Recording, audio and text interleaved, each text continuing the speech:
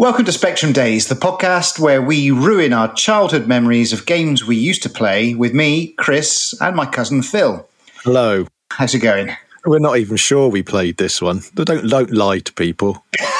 I definitely played this one.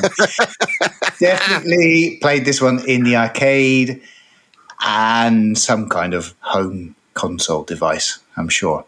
I think we played it on the Spectrum, which is a bit of luck. Yeah. We're called Spectrum Days. I do think I played it on the Spectrum. I think I played it on the Spectrum, but I'm pretty sure I think I played it on a Master System as well, I think. Yeah, you may well have done. But this time around, we might well play it on a Mega Drive Mini. I hope this is a good one, because I do remember liking it an awful lot. It was massively influential.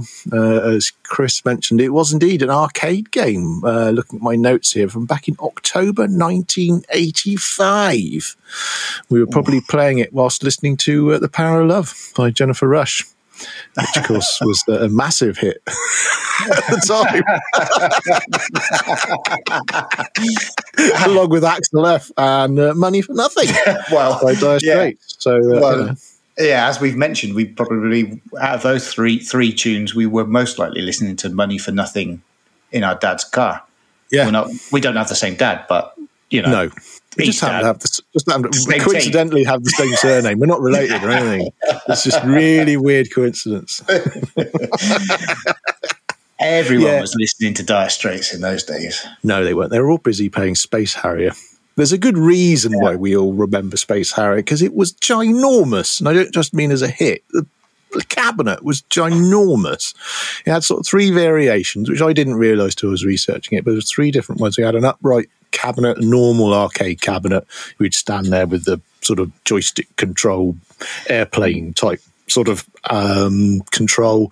Then it had a sit down version, and then it had the massive hydraulic cabinet version. And I think that's the one we all remember seeing, isn't it? Yeah, I think so. And I must have been on holiday, because if I was 11 years old, I wouldn't have been going to the local arcade on my own, because that would have involved a bus journey, I think. But yeah, so I must have been at a seaside location, so maybe in Wales or Cornwall, and I'm pretty sure it was the big hydraulic version. And those are the ones that are worth putting your money in, right? I mean, if you're going to go, there was always a massive queue, wasn't there? I mean, well, that's true. Yeah. But that was amazing. I mean, I can remember seeing it, and it was an amazing game. There's such a feeling of, I don't think I'd ever experienced that kind of 3D gaming, that feeling that you were really in it, you were really flying, although it's third person. Should we remind people of what the game was like? Yeah, it's funny, doing the research for it, they're sort of describing it as a sort of third-person shooter or on-rails shooter, which I'm not sure we'd have said back then. I would have thought we would have just called it a shoot 'em up. But yeah, for modern usage, it's a third person. So you're sort of the camera view is behind the character. The character is actually called Harrier, which I didn't know at the time, even though the game. Really? I know, it's ridiculous. Yeah, the little guy is just called Harrier. The name of the game is Space Harrier, but it was actually the reason it's got the word Harrier in it, because it was going to be a military shooting game. Right. And for reasons of complex graphics and things, the original sort of idea, they decided to change it to what we know it as now. But yeah, it's you move the character up, down, left, right. You sort of feel like you can go anywhere in it, but as we say, it's an on-rails shooter. It was using the Superscalar system, which people would know from things like Outrun and Afterburner. And in fact, the game that came just before this was Hang On, which was another one of those games where you probably remember actually being sat on something that moved, which was the motorbike game where you didn't really steer. You actually leant the bike left and right, I believe, from memory, to be able to steer, which was the other game made by Yu Suzuki. Yu Suzuki made Space Harrier. And in fact, at one point when both of these arcade machines were out, Space Harrier was sort of number one for months as far as arcade machines go over in Japan. The second most successful one at the time was Hang On, so he had two hits running at the same time. Hang On and Space Harrier were the sort of first titles to use 16-bit graphics, as I say, in the Superscaler system. Games that came after that were Afterburner and Outrun, as I mentioned, so all using that same system. So the Space Harrier sort of was responsible, I suppose, really for popularising those sorts of moving into the screen type games that were sort of pseudo 3D feel kind of thing. But with Space Harrier, as we've mentioned, being on this hydraulic machine, it was like sort of flight simulators that you might only ever see on television or something like that, which us as kids had no hope of ever going in a 747 flight simulator training school machine or the machines that NASA were using, or it was sort of our first opportunity to go in something that you'd only ever seen, maybe on television, on some program from America when they were doing some documentary at some military place or something. I think that's really why it was so incredibly popular. For my personal recollection, it was definitely on holiday when I saw it. It would have been Cornwall, and one of the reasons I know that fairly for sure is this is one of those few games where my mum remembers it. Because my poor old parents, as Chris pointed out, he was 11, which means I would have been about 10, so about a year younger. So we wouldn't have been on our own. We'd have had to have been accompanied by our poor begrudging parents there with a handful of 20p's and a leash round our necks, not letting us go too far. Not that our parents are mean or treated us terribly or anything. Driving us all the way to Cornwall just to go and play on Space Harrier sounds quite good. But yeah, my mum, I only spoke to her not too long ago when we talked about the days of going to arcades when I was a kid. Is that mum says, "Oh, what was that one? The big one that moves around and you go on a dragon?" And I was like, "Oh yeah, well that's Space Harrier." And it's like, yeah, well that was it. And so mum actually does remember that one. So it had an effect on adults as well, because again, they'd never seen this great big thing that moved around, and it was kind of scary. I mean, particularly as a little kid, it wasn't designed for 10-year-olds. It was designed for sort of an adult to sit in it. And I do seem to remember watching the people who were good at it were generally much older than me. They'd be on it for like an hour and they'd have a crowd of people all watching someone play Space Harrier. An hour? Yeah, easily. Stop. No, I don't know. Stop. I don't know.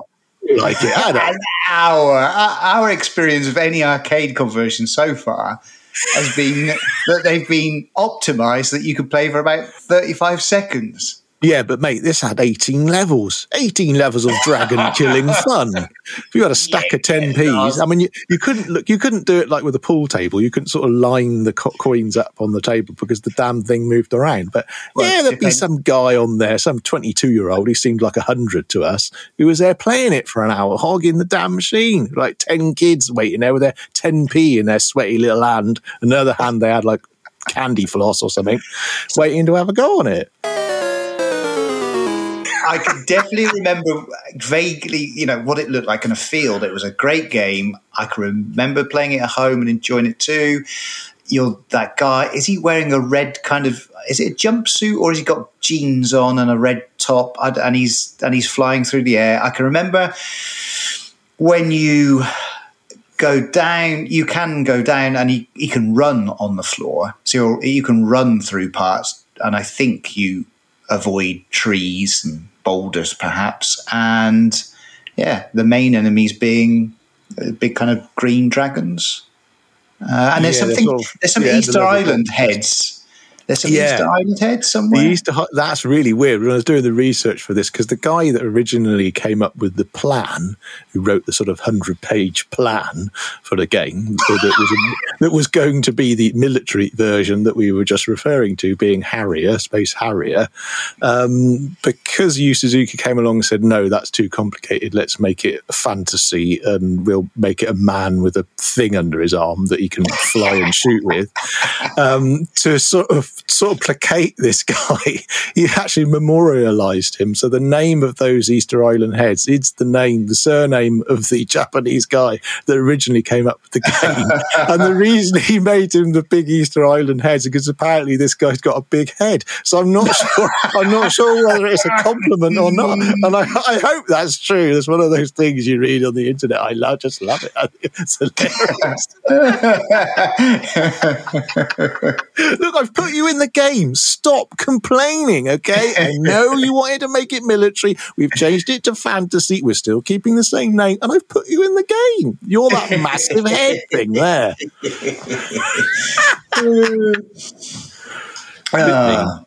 So do you think you've played it in the last 30 years, or? No. I like you. I say probably as soon as I came home from the holiday, I wanted to play it, and it was available on the good old ZX Spectrum, which is where I would have played it first in the home. It did also come out on the Master System, and I did have the Master System, but I had the Master System much later on. It was the first version that they ported was onto the Master System, which I think Sega handled themselves. All the other ports were made by various different people, but I don't think I had it on the Master System because it was sort of too late by then. And by the time I got fed up with the Master System, I got to the Mega Drive. And the Mega Drive version was Space Harrier 2. So playing the original, it was arcade and then ZX Spectrum. I don't really remember playing anywhere else, but it did come out on absolutely everything. It's another one of these games. I keep saying this when we do these podcasts, but it came out on everything. All the sort of 16 bits, the Amiga, the ST, C64. It came out on the Famicom as opposed to the NES. So for some reason, I don't think it made it out of Japan. But of course, you know, through emulation and things now, you can play the Nintendo 8-bit version of it. I don't think it came out in the US. I don't think it came out in the UK. I don't know why they made that decision. Whether it was a licensing thing, I don't know. It came out on everything. PC, the Turbo Graphics, PC Engine, pretty much everything, I think. Have we got any magazine review comments from the time? Yes. Well, yes. Again, because it was such an early one, I kind of didn't think it was in any of the magazines. As far as Space Harrier 2 goes, which is the only one that really came out on the 16-bit Sega, they didn't get the original one. They got Space Harrier 2, which is essentially more of the same, so it's the same sort of game, really. It is in Mean Machines issue 2, which I hadn't realised. I really didn't think it was in here. The reason I didn't think it was in it because it was a release title. A genuine release title, i.e. when the Mega Drive originally came out in Japan, there was 6 original games that came out. Well, this was one of them. So it was very early on, and I'm sure we'll get into this later on, but by the time I was working in the shop, this was old news. It got overall 77%, last ability 69%. Once you've got over the novelty of the graphics, the simplistic gameplay doesn't take long to master. You'll be pleased to hear, Chris. Are there many buttons? Old 6 thumbs, Chris. Yeah, right. So I might get off level 2. Well, our friend Julian Jazz Rignall says Space Harrier 2 is certainly an impressive game to look at. The sheer speed and smoothness of the 3D graphics is quite stunning. However, its beauty is only skin deep. The game itself is very simple indeed, and once you've seen all the different background graphics, and you can select any of these at the start level of the game, there's very little to keep you coming back. There are many people out there who love Space Harrier and are bound to go bonkers over this, but if you like your games to be more than just a pretty face, give this a miss. Ooh. I know. No. So he's almost saying, it's really easy. I completed it. He's almost saying that, but he's also saying just don't bother. He really likes difficult games, though, right? He does. He says, I seem to remember this being very, blooming difficult. I don't know about you. I'm fairly sure it was hard, but we can't trust Super Julian and his opinions. Well, in your notes, you've got someone else's opinion. Oh dear. Yeah. Well, I've mainly put that in there for you, really, because again, I know you. That person, Claire Edgley of Computer and Video Games, hailed it as a crowd stopper due to its realistic moving cockpit. Well, okay. How realistic can you get? It's a bloke flying through the air with a cylinder held under his armpit. It's 1985. It's 1985, man. She's from CNVG. She used to playing things on the Spectrum and the Commodore. Of course she's going to see that and go, wow, it's amazing. It's like, not realistic. If you were holding on to something that is most powerful enough to propel you through the air and then shoot a laser cannon and you're just grasping it under your armpit, to be realistic, it would just fly off.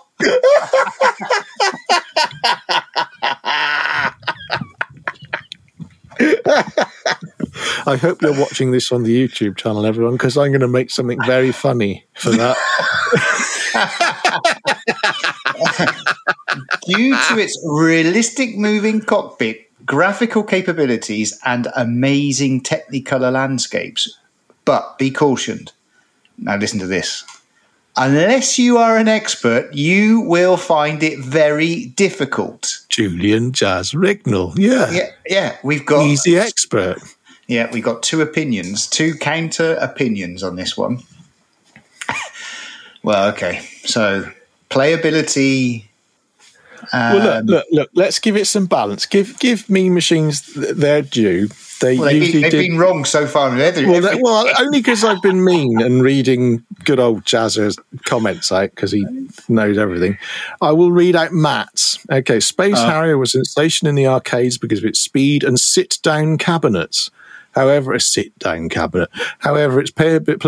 never really matched its looks and sound, and I'm afraid that's true of this game as well. Don't get me wrong, it's fast and furious and great fun, but lacks a variety of gameplay to make it a total winner. The aliens are brilliant, with the difficulty level pitched just right. Still well worth a gander if you're into fast shoot-em-ups are your thing. Pitched just right. Just right.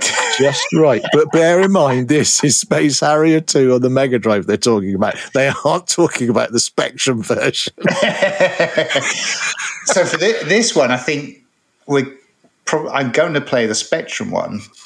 Yes. But I will be playing Space Harrier 2 because I'm in the USA and I've got what have I got? I've got a Sega, I've got a Sega Genesis Mini, which I've not even plugged in yet. I've had it for weeks, but Phil said don't play anything because we might do them on the podcast, which he was right. Leave it alone.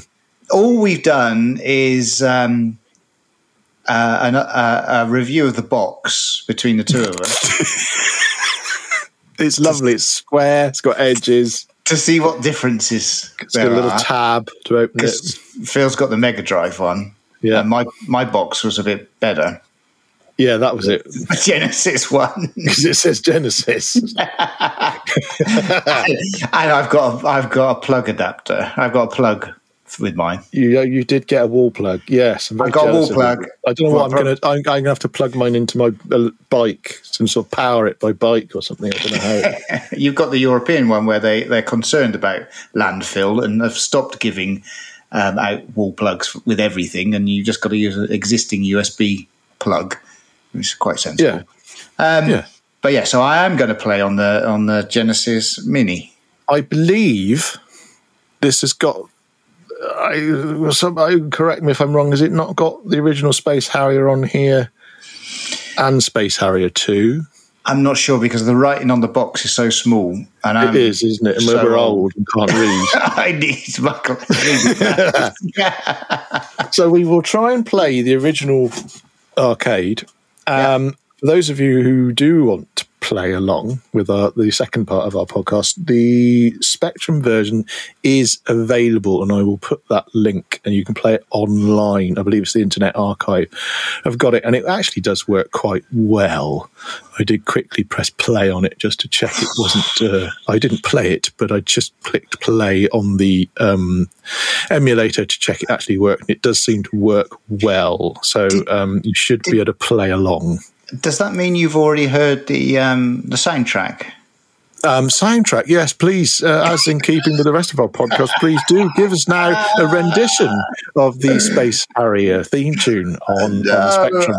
I can't. I'll play it, and maybe we'll see in the second half of the podcast if I can. Well, I remember the samples, the voice samples. How did they go? Welcome to the Fantasy Zone. Get ready. You remember that? And something like, you're doing great, or something to say you're doing great at the end of each. Yeah, that I can remember. But welcome to the Fantasy Zone. Welcome to the Fantasy Zone. Get ready. What was that about? It was because it's a fantasy, isn't it? Fantasy Zone, yeah. That's what it was, wasn't it? Do we know where this takes place? Is this the Fantasy Zone? Yeah. The Fantasy Zone.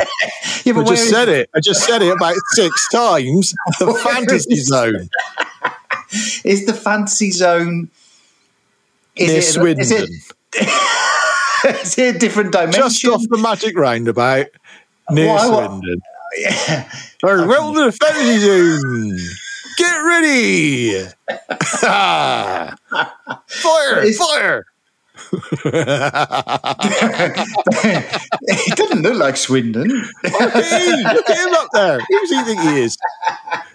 It doesn't look like Swindon. Oh man, you've obviously never been there off your head. Look, someone says it's realistic. And Swindon doesn't have Technicolor landscapes. How could you say Space Harrier is realistic? I didn't say it. It was Claire Edgley of Computer and Video Games. She must have been 12. She must have been their child roving reporter. Good old Claire. Unless it is some sort of like interdimensional fantasy place, and she's been there.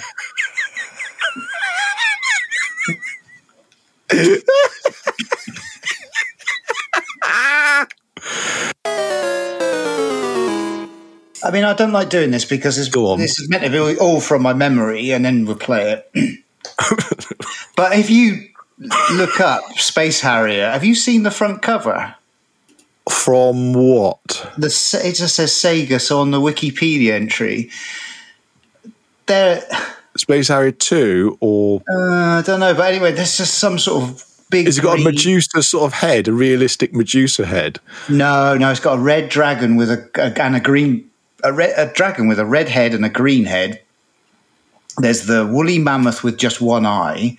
And it looks like you're zooming across a tablecloth covered in green magic mushrooms.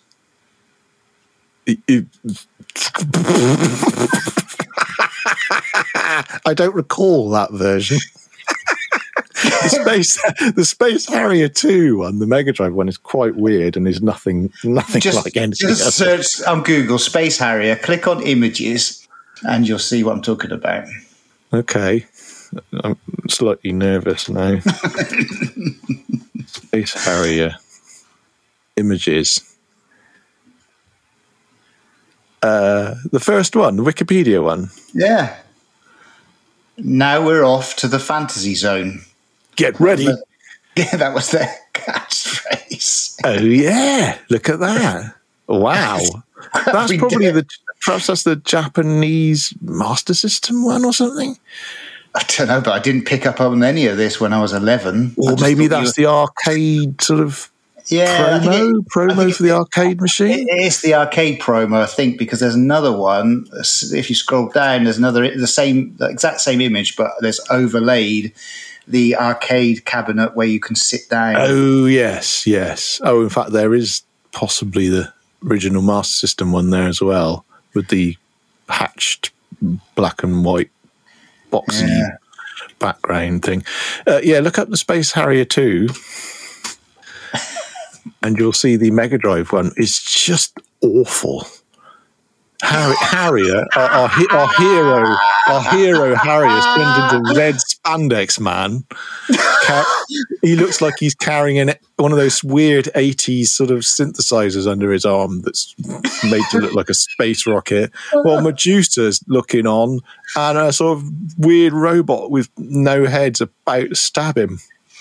That's not a robot. That's like King Arthur. That's like some armor with the Invisible Man inside. Yeah. He's fighting the Invisible Man. It's pretty bad, isn't it? It's awful. I think that's what they call phoned in, where someone's just gone out there. Oh, Dave, look, we really need you to do the box art for Space Harrier 2. Space Harrier 2? What's that? Oh, it's a stupid game. It's all a bit trippy. But if you make it like if you get 2 chessboards, right, and put them sort of on their end, have a mountain range at the back. We got a Medusa's head, guy in spandex, and some armor with nobody in it. Can you do that? Yeah. and that's what they've done. It's terrible. It's terrible. With a giant tail. That's awful, isn't it? It's pretty bad. That's the Sega Genesis. In the UK, did they have that cover as well? That's awful. Yeah, that's what I used to have to sell in the shop. Oh, yeah, I was going to mention that, wasn't I? That is awful. No one ever bought this. It was rubbish. No one ever wanted it. No, I don't remember. I really don't remember people being that particularly enamoured with it. And, yeah, I mean, 70-odd% in Mean Machine is very average. And, as I say, came out when the machine came out. I mean, by the time we got the Mega Drive, no one wanted this. And no one really remembered the arcade game by then. It'd been out 6-7 years. Yeah, I don't really trust any game that is mentioned in the same breath as Altered Beast. And it does say it was another launch title for the Mega Drive, Space Harrier 2, just like Altered Beast. Last Battle, was that one of the other ones? Some of those release games were pretty terrible. But I was looking forward to this game. Oh, have I changed your mind now? Yeah, I really do remember thinking it was absolutely amazing. I mean, again, 11 playing the huge arcade machine, it was amazing. We'd never seen anything like it. No. Anything like it. Of course, context, but let's see if it's held up at all. by playing it at home badly on a keyboard. It's really not going to do that arcade game any justice. I think we're going to have to set the bar a little lower and say, right, do we remember playing it on the Spectrum, and how good is it now? I really don't think it's fair to try and compare that arcade game and hydraulic cabinet to the experience we're going to get going on the Internet Archive and playing it a version of the Spectrum.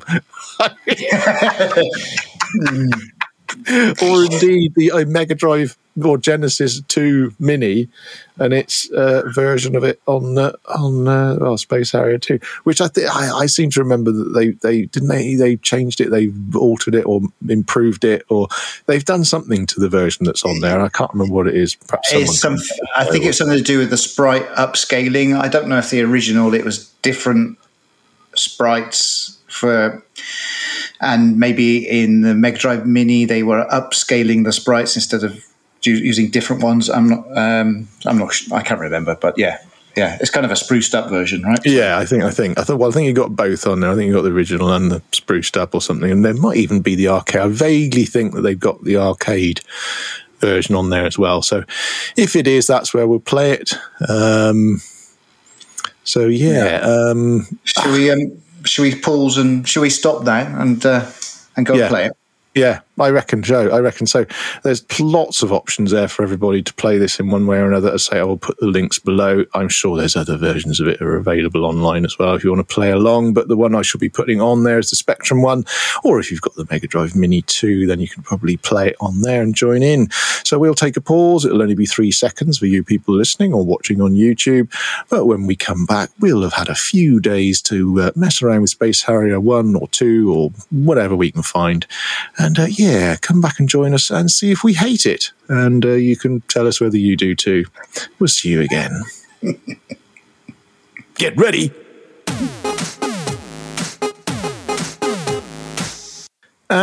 And we're back. Thank you to those of you who actually did press pause. Did you play the game along with us? The link is below. If you didn't, you can always press pause again now and go and have a go and play Space Harrier, particularly on the Spectrum. That's where I recommend playing it, because that's where the best version can be found of this excellent game. Isn't that right, Chris? Yeah, it's the most technically impressive. I'm amazed. There you are. I'm glad you agree. The good old Spectrum saves the day. Yeah, pretty amazing. I hope it was cheaper on the Spectrum as well. I wonder what the price was on the Spectrum. Cheaper than the Mega Drive version, yeah. I really hope it was cheaper than the Mega Drive. I don't remember any Spectrum games being 40 quid. So yeah. In fact, I wonder whether it was budget. Interesting you ask. I wonder whether Space Harrier it should have been budget. Was a budget. I'll tell you, it should have been budget on all the platforms. All of them, really? Should have been budget. Well, yeah, it's like a tech demo. I mean, nowadays it's just. Do you imagine spending or asking for that for your birthday? You've played it in the arcade. You've been on holiday with your parents. You've put a couple of pounds in playing it over the summer holidays, and then it got nearer your birthday. Oh, I really want to relive that memory from the summer, a few months ago.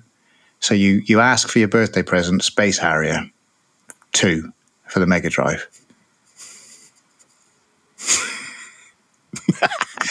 But you sort of couldn't, though, because I think we established in the first part of the podcast, it was one of the launch titles, wasn't it? I mean, it was sort of. I think a lot of people will have got that potluck. That would have been parents buying the Mega Drive and picking up that game. I mean, I wonder actually how many kids would have even realised that was coming out. Would they have known that was going to be part of the lineup? Well, then poor parents as well. Little Johnny really enjoyed playing this in the arcade. It sat inside that huge hydraulic cabinet. Oh, he's going to love this. Yeah, we watched him play it. He's going to love this at home. Gets it, unwraps it, puts it in, loads just like that. Oh, great. I mean... And then just sits in a swivel chair so you can pretend it's like the real thing. A deck chair. His parents lifting it up behind, up and down. His parents moving it for him. Yeah, more. Make it like the arcade, Dad. Make it like the arcade. Just like going down the swings. I'll make it like the arcade. Making you push higher. I'll make it like the arcade. Give me a pound. God. So come on, where did you so you played it? You obviously played the Spectrum then, I played the Spectrum. Yeah. First of all, I played the Spectrum, and like most Spectrum games that I play now for this, the theme tune was just absolutely atrocious. That gives you a headache. How does it go? This one is terrible. That one is bad. Because where the exploding fist... Oh, God, it's that time in the podcast where Chris impresses us with his computer theme tune impressions. Where the exploding fist had a theme tune on the Spectrum, and it was good. This is just like the same note play drilling into your head to give you a headache again. This reminded me of the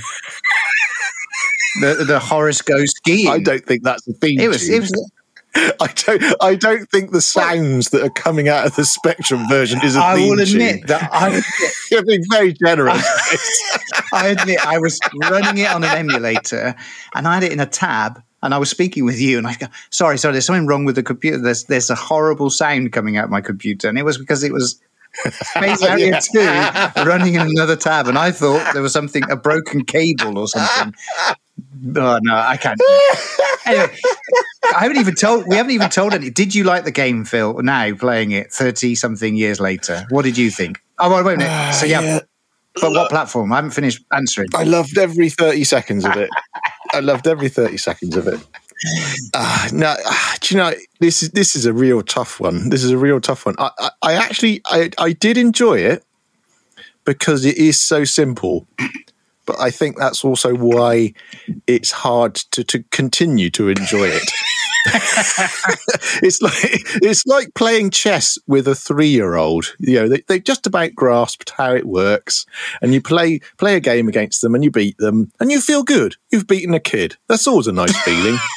But then then they ask for another game, and you play them again, and they lose again, and you don't feel quite as good as you did the first time.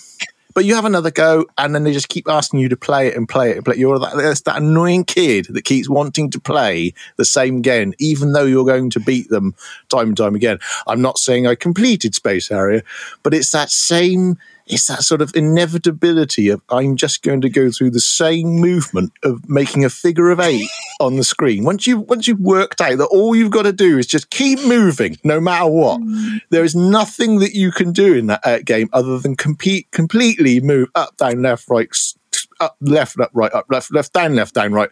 You have to move the entire time and just completely spam out of the fire button the entire time. That's all. But you don't even need to spam whilst getting a headache. You don't even need to spam the fire button on the Mega Drive. So I played the Space Harrier and Space Harrier 2 on the Sega Genesis Mini 2.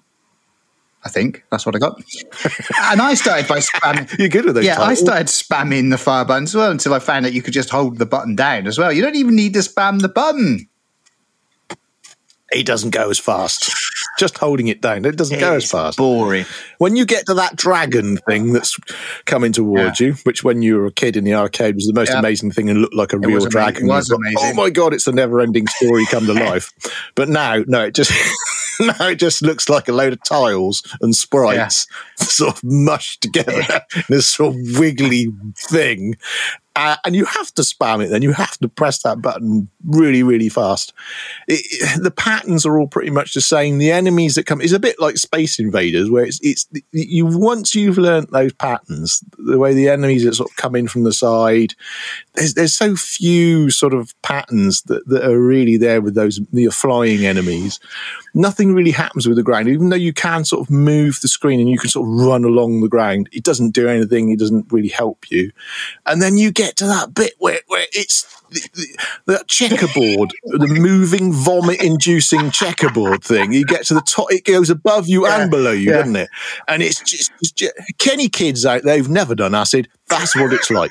That is basically what it's like. And you will throw up. Your eyes will bleed. Your ears will fall off. Your thumb will warp from spamming it. And that level, I just kept dying. And you just get in the... it falls down. And then you hit another pillar. And then you hit another pillar. Oh, my God, that level. Drove me up the flipping wall. Yeah, I can't believe that it made me want to go back and play The Revenge of Shinobi or Ghouls and Ghosts. It was that bland. I mean, at least those games were hard and you knew what was going on. This is just like a tech demo. I mean, on iPhone, I've been playing a lot of Endless Runners. I was researching some Endless Runners for a possible, like a project we were doing. And they're more fun nowadays. You know, it's got that Endless Runner kind of mechanic. You are endlessly running, going forward or flying. But just the angle and everything, you can't really see where you shoot. I mean, you know where you're shooting, but you don't. It's just a blur. It's not much particular skill involved, or any anything exciting going on. There's no power ups. There's no choice. There's not much choice that's going on. It's just bland, the same again and again. Just feels to me like a technical demo. Someone like, probably sounded great idea, great concept, never been done before. Let's try that. But as a game playing today, it's kind of bland and boring. I think this is probably one of the first games I think that we've looked at where it's very much entrenched in a physical feeling, literally and figuratively, in that game was very much designed, to be played with a yoke and not with a D-pad. So the three iterations, which we mentioned in the beginning of the podcast, there's three different cabinets, but what they all do share is that yoke. So for a start, you've got that flight, this is very loosely flight simulator-esque controls of that character, as it was designed around that.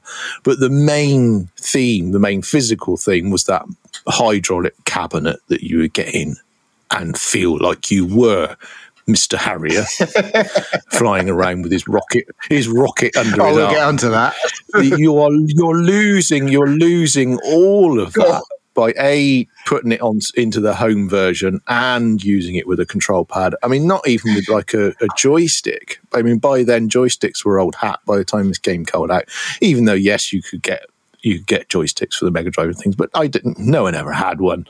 Everyone just used a control pad. Vast majority of people. So I think in its defence, the game just isn't meant. It's really not meant to be played in the way that we are experiencing it. I think if me and you found an arcade and they're becoming really popular again, and thank God for that. I'm so pleased they're coming back. Certainly, you'll give me a funny look, but in the UK, there's a lot of arcades that have come back now with all these retro arcades. And they're in America too, aren't they?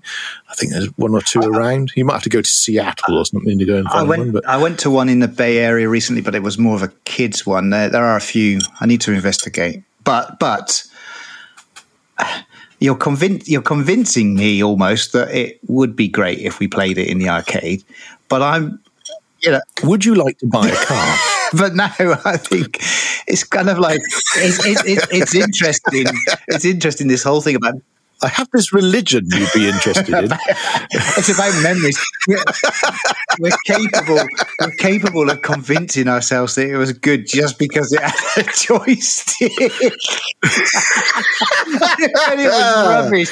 I think it's still rubbish. If you find one now, it'll still be rubbish.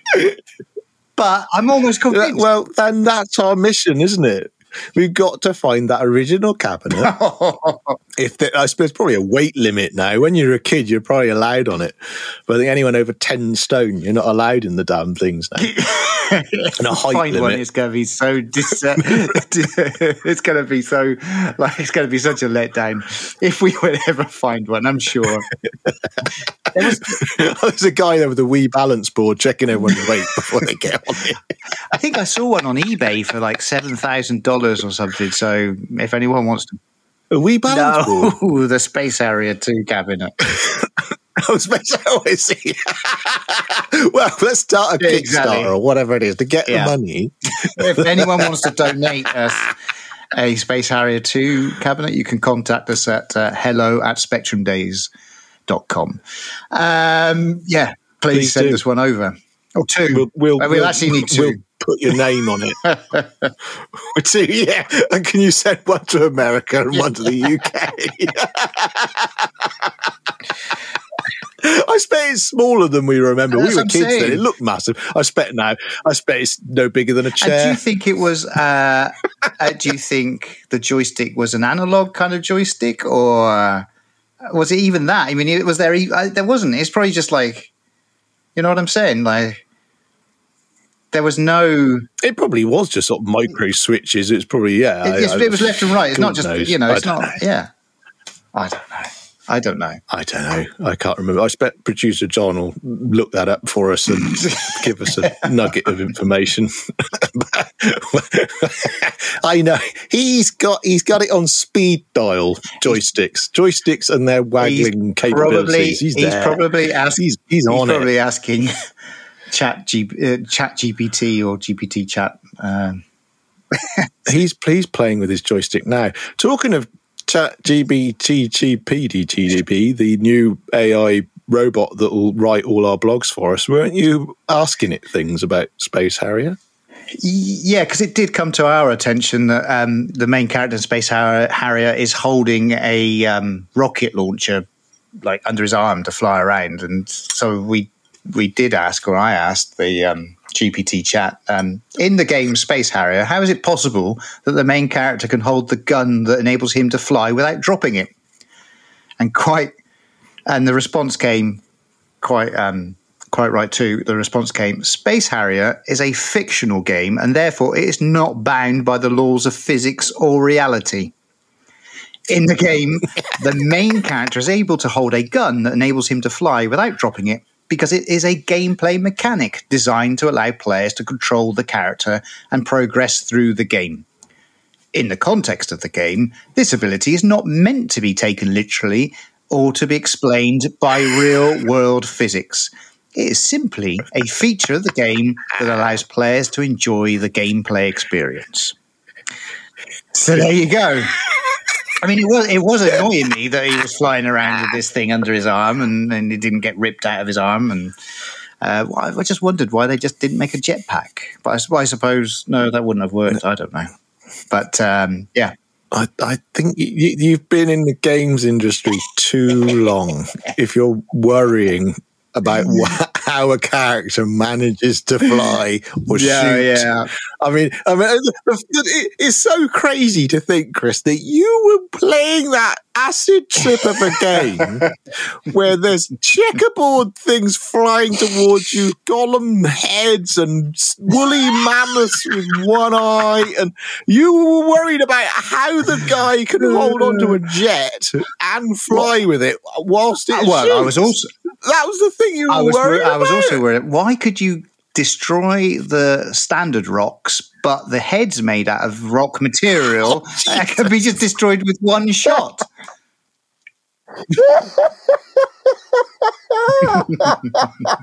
I mean, in all seriousness, of course, a game is it's not GPT. Not the flying dragon. No, that's normal.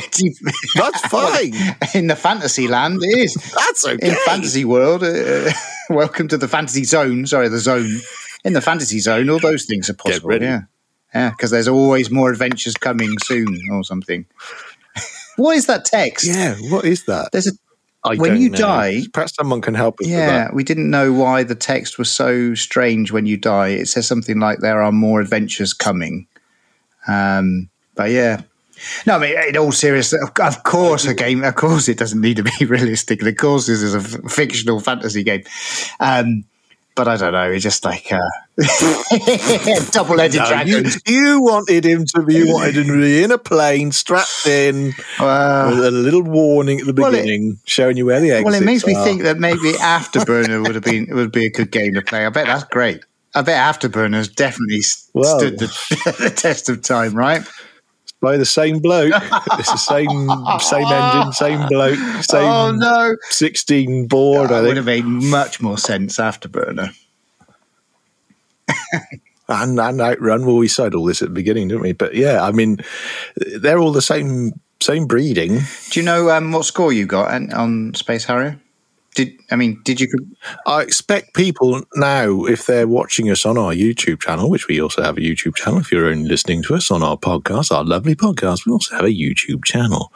I expect you're watching the footage right now of me completing it. Which no, I didn't.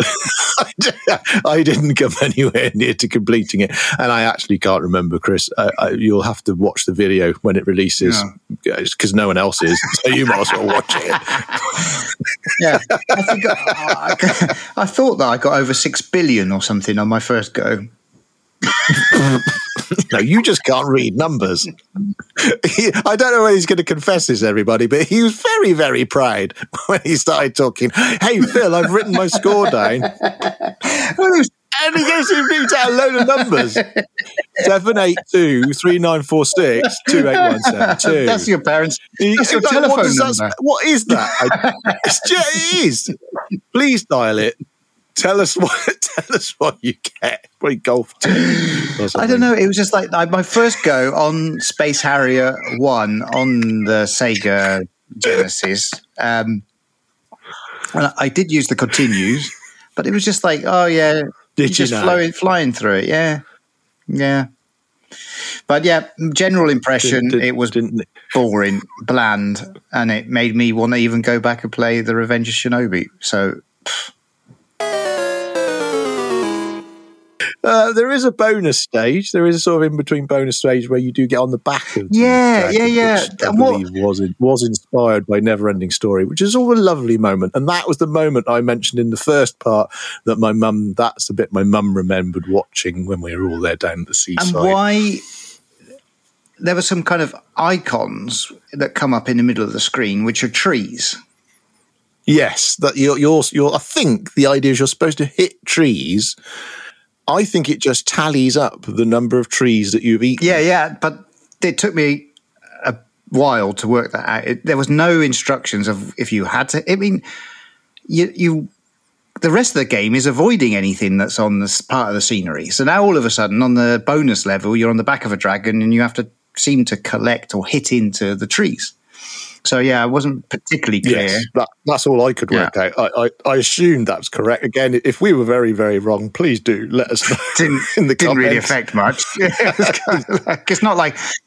No, it was just a bonus score. Yeah. So it's all of just about the score. But it did add a few 1, 2, 7, 8, 6, 9s. To your score, mine was like 6 billion or something. I probably completed it. It's a brilliant, quadrillion, something, and 6. Yeah. So it's difficult with them big numbers, isn't it? Back in the day, in the 80s, them big numbers. It was trying to make it look impressive.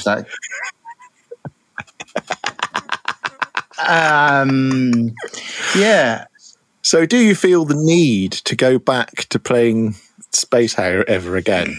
Unfortunately, no. I don't think I'll ever play that again. No.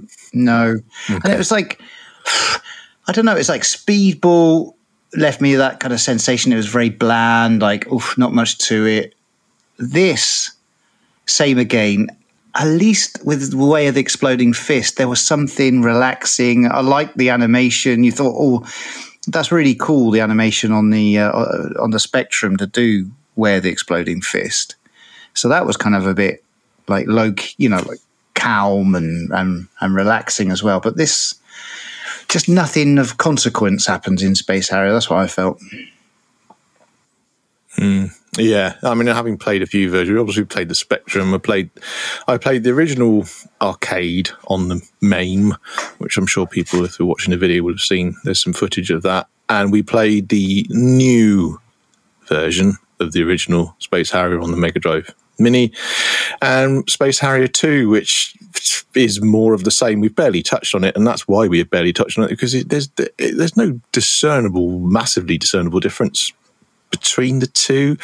And just for the sake of completion, I believe that version was a sort of updated version to make the graphics better, improve the sort of rotation and sort of moving into the screen effect, because that's a technical term, that much better. And I didn't really notice, because I couldn't remember playing the original Space Harrier 2, so I couldn't particularly tell the difference. I'm not sure whether you can turn off that effect in the Mini 2. I couldn't see whether you could or not, actually. No. But they're so similar. They're so similar. Space Harrier 1 and 2, if you've played one, you've played them all. They are basically the same things. I'm sure the game has got its fans. I'm sure there are people who will play us for an hour and then to get a high score, 60, 20 million, 506. I'm fairly sure. People will be doing that. On the Mega Drive Mini. I mean, Space Harrier. It's the first one. It flickers, I think, a lot more than Space Harrier 2. You can see that it was quite flickery. And then on Space Harrier 2, one of the first enemies you get, the bigger enemies, is a flying turtle with 3 heads. So that's different, yeah. But yeah, not much to it. Not much to it. Is this a game? If you really wanted to get someone into retro gaming, because you're a retro gamer, and you wanted to convince me to label myself as a retro gamer, is this one that you would say go off and play?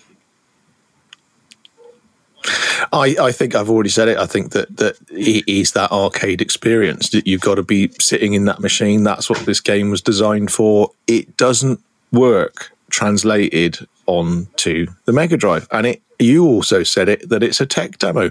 And that's why they did it. It's why they made it a launch title. It was a very successful arcade machine. Everyone knew it. And it is impressive. Back then, 1988, 89, when this would have come out, it would have looked amazing. That Space Harrier 2, again, we were just saying, it is identical to the first one, and the graphical difference between it and the arcade are fairly negligible, to be honest. You wouldn't have known at home. You wouldn't have had the arcade machine sat next to your 14-inch little colour TV, if you were lucky, with your Mega Drive plugged into it with an RF cable, you wouldn't have been able to tell the difference anyway. It's a great game. It is good, but I think by today's standards, even as a shooter, there are other better shooters that will probably hold your attention far more than Space Harrier will, sadly. Yeah. So we should play another classic retro game then. Something. What would you suggest? Space Harrier 3 is going to be the next game that we. I've heard it's really good. It's got pink, orange, and blue levels in it. But what game? And it's not just like doing acid. What game would you recommend?